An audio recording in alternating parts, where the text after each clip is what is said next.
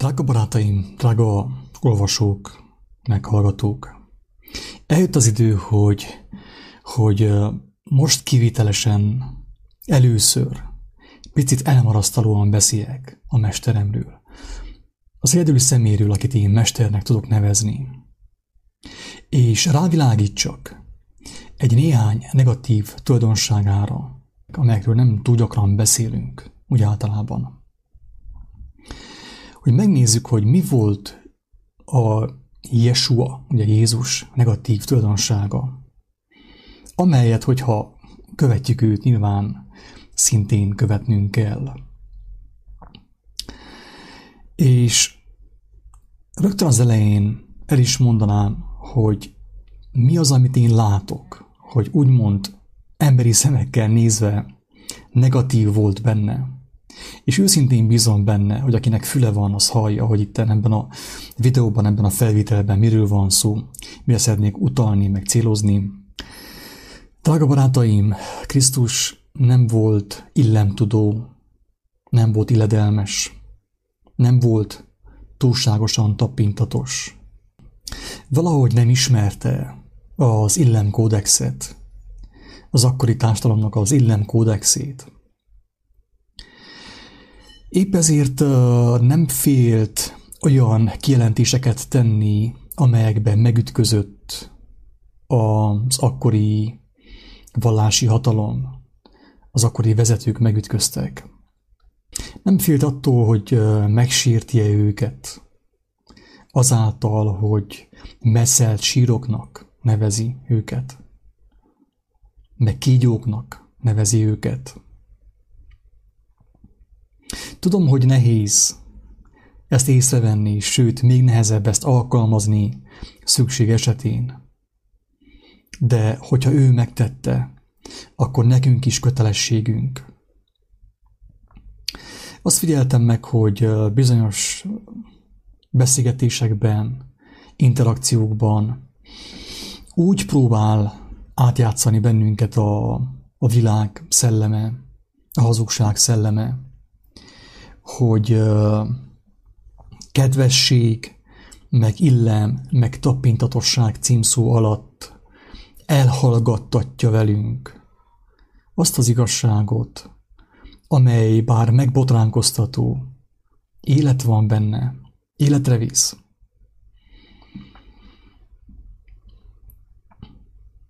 Sokszor attól félünk, hogy megbántunk valakit, megsértünk valakit az igazsággal, hogy meg fog sértődni ránk, amiért kimondtuk azt, ami ütközik azokkal az elvekkel, azokkal a tanokkal, amelyek az ő fejében vannak, és amelyek az ő életét viszik a feneketlen szakadék irányába.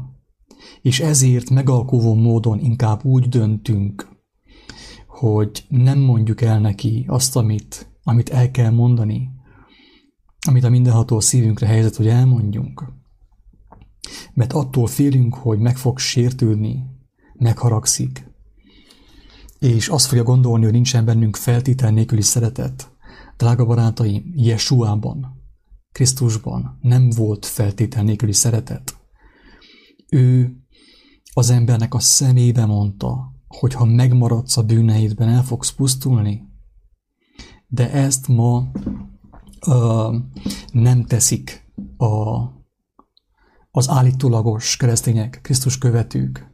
Inkább belemennek a játszmázásba, hogy mindenkinek úgymond jó színben tűnjenek fel, mindenki előtt jó színben tűnjenek fel. És ezért elhallgatják azt az igazságot, amiben szabadulás van az embertársaik számára. Most elmondanék egy kis történetet talán egy kanadai hölgyről, vagy nem is kanadai volt, hanem amerikai, és még mindig az. Akit ugyanúgy, mint engemet is, és sokunkat magával ragadott a New Age, amiről már ugye mondtuk, megtalálható a kereszténységben is. És persze ez a nő jó szándékkal csinálta azt, amit csinált, meggyőződése volt, hogy amit csinál, az teljesen jó, azzal segít az embereken, több ilyen gyógyközpontot létesített Amerikában, és szerte a világon, Balin, meg különböző helyeken, és persze jól élt belőle, pénzt ott keresni belőle. Az emberek ugye igényt tartanak a gyógyulásra, a jólétre, a kényeztetésre. És ennek a hölgynek volt, vagy van egy húga, aki már talán 17 éves kora óta úgymond Krisztussal jár, ismeri őt, és rábízta az ő életét, az ő bölcsességére, az ő tudományára, az ő szeretetére. És ez a hölgy kapott a húgától egy olyan SMS-t, amiben az állt, hogy szeretlek téged, de azt, amit csinálsz, azt nem tudom támogatni, mert az nem helyes. És a nő, tehát a növére nagyon durán megbotránkozott ettől az SMS-től, és kényelmetlen volt számára az ő testvérétől, a húgától ilyen SMS-t kapni. És azon kapta magát, hogy ezért az SMS-ért gyűlöli ő a húgát. És abban a helyben, amikor rajta kapta magát a gyűlöleten, feltette azt a kérdést, hogy miről beszéltem én mostanig?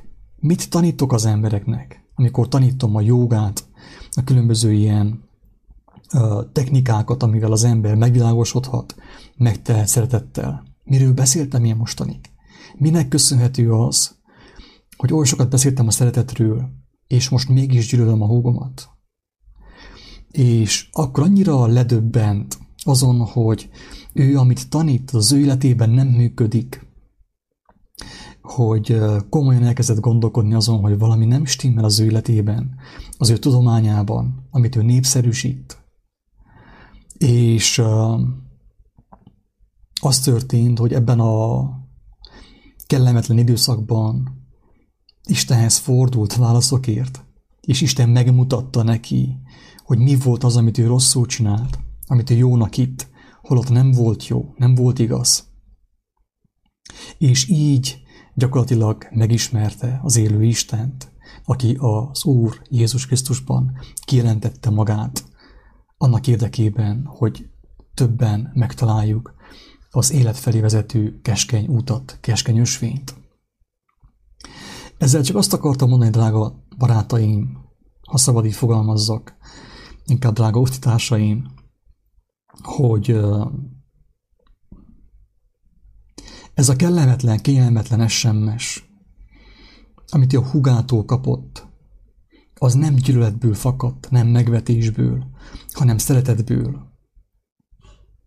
És az SMS nem volt illemtudó, nem volt udvarias. A húga nem akart udvariaskodni. Nem félt attól, hogy most akkor vajon megsérti-e, megbántja-e a nővérét, hanem tudta, hogy az igazságot meg kell mutassa számára. Inkább haragudjon meg rá a nővére, de éljen.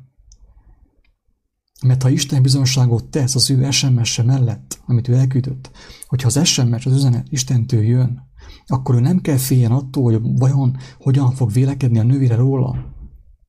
És drága barátaim, nagyon sokan mi attól tartunk, hogy mit fognak gondolni, hogyha nem fogalmazunk el eléggé illedelmesen, udvariasan, tapintatosan, lábújhegyen. Szeretnék emlékeztetni minden kedves igazságszeretőt, Isten szerető embert, hogy Krisztus nem volt udvarias, nem volt illedelmes. Ő engedelmes volt. Nem a társadalmi normák és illemtanok szerint hirdette ő az evangéliumot, hanem Istennek a rendelése szerint, az ő akarata szerint. És nagyon sokan megütköztek benne.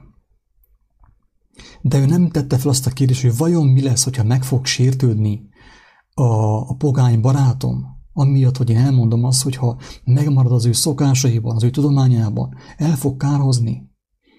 Ő ezen nem filozófált, hanem egyenesen megmondta, az emberek szemébe mondta, hogyha megmaradnak azon az úton, amelyen jártak mostanig, akkor a lelkük tönkre fog teljesen menni. Kárba vész a lelkük, el fognak kározni szó szerint. És fel szeretném hívni a figyelmeteket, hogy a világban Ez a jelenség most is létezik, most is létező. Hogy sokszor maga a megtévesztés szelleme, a hazugság szelleme úgy próbál minket bevinni a langyosságba, hogy arra késztet bennünket, hogy az embertársaink igényei szerint fogalmazzunk lábújhegyen, hogy olyan semmit mondó legyen a beszédünk, hogy elhitessük embertársainkkal, hogy gyakorlatilag ugyanarról beszélünk. Buddha és Jézus ugyanarról beszélt? Nem. Buddha és Jézus abszolút nem beszélt ugyanarról. Óriási különbségek vannak. Én most nem megyek bele a különbségekbe. A Buddha és a Krisztus tanításai közötti különbségekbe. Mert ennek a videónak nem az a lényege. Akit érdekel, úgyis meg fogja találni, és fog kapni kijelentéseket az élő lélektől, hogy mi a különbség a Buddha tanításai és a Krisztus által mutatott út között. Az én dolgom csupán annyi, hogy a kettő nem ugyanaz. Én is azt hittem régebb. Barátaim együtt azt hittük, hogy mindenki ugyanarról beszélt. Osho ugyanarról beszélt, mint Jézus, Szokratész ugyanarról beszélt, mint Jézus, Buddha ugyanarról beszélt, mint Jézus, Eckhart Tolle, mindenki ugyanarról beszélt, mint Jézus, ugye? Oprah, aki ezeket a sztárokat, spirituális sztárokat futtatja, ő is arról beszél, mint Jézus. Nem igaz. Ez hazugság. Jézus nem arról beszélt, amiről Oprah beszélt, amiről Eckhart Tolle beszélt, amiről Osho beszélt, amiről Buddha beszélt. És aki ezt nem hiszi, járjon utána, kérdezze meg őt személyesen, mert megmondatott róla, hogy feltámadt. Hogyha feltámadt, akkor ő nem csupán egy történelem, nem csupán egy halott mester, akit valahol eltemettek ottan Izraelben, hanem egy élő mester, akinek a lelkével, a szellemiségével lehet élő kapcsolata bárkinek, és ami által megmenekülhet bárki az ég adta világon, aki meg van tévesztve különböző hangzatos, spirituális tanok által, amelyek az önmegváltást hirdetik. Ez a közös a legtöbb ilyen New Age tanban, hogy az önmegváltást hirdetik, nem pedig a kegyelem által üdvösséget, az Isten ereje, az Isten bölcsessége által való üdvösséget. Drága barátaim, az, akit úgy nevez a kereszténység, hogy Jézus, akinek a neve az volt, hogy Jesua, ő nem volt illemtudó, nem volt udvarias, igazságos volt. Az ő szeretete nem illemtudó szeretet volt, nem udvarias szeretet volt, nem hízelgő szeretet volt, hanem igazságos szeretet volt. Ezért tudtak meggyógyulni az emberek általa, és a halottak feltámadni általa. Nehogy valaki félreértse, amit mondok. Nem azt mondom, hogy udvariatlan kell lenni, durva kell lenni az embertársainkkal, hogy az igazságot durván az arcukhoz vágjuk. Nem erről beszélek, hogy keressük a balhét mindenkivel, hanem egyszerűen arról beszélek, hogy szeretettel, de ugyanakkor az igazság szeretetével főképp próbáljuk elmondani azt, amit el kell mondani, akkor is, hogyha az illető személy megsértődik, mert jobb neki, hogyha megsértődik rád, hogyha szembe köp téged, sokkal jobb neki, mint az, hogy meghalljon az ő tévegésében, az ő bűneiben. Remélem, hogy érthető, hogy mire próbálom felhívni a figyelmet ebben a kis videóban, hogy az igazi mester, Istennek a küldöttje nem volt udvarias, nem volt illedelmes. Egyértelműen kijelentette, hogy aki az önmegváltásban marad, aki a bálványokat követi, a szellemi bálványokat követi, az emberi tanokat követi, az nem fogja megérteni, megismerni Istennek a kijelentését, és nem lesz olyan élete általa, amilyet Isten elképzelt. Az ő szeretete igazságos volt. Mindenek előtt és mindenek fölött. Ezért sokan megütköztek benne, ezért kellett őt megölni. A mai vallásos embereket nem kell megölni, mert hízelegnek, nyavajognak. Isten bocsássa meg, hogy ilyen picit elmarasztalóan fogalmazok. Jézus nem azt mondta, hogy hízelegjük be az embertársainkat a mennyek országába.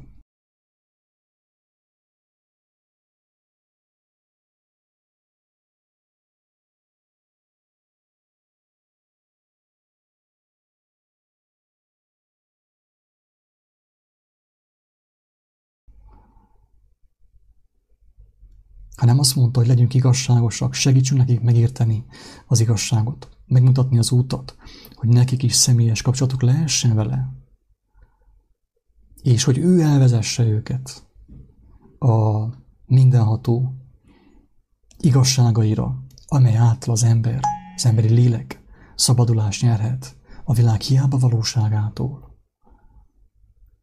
Ne legyetek durvák, ne legyetek gonoszak, nem erről beszélek. De ne hízelegjetek, nem kell udvariaskodni, iradelmeskedni, egyenesen, ugyanakkor szeretettel ki kell mondani azt az igazságot, amely által szabaddá váltatok, ha egyáltalán szabaddá váltatok, és felmertitek vállalni ezt az igazságot, amely titeket szabaddá tett. Isten áldjon mindenkit!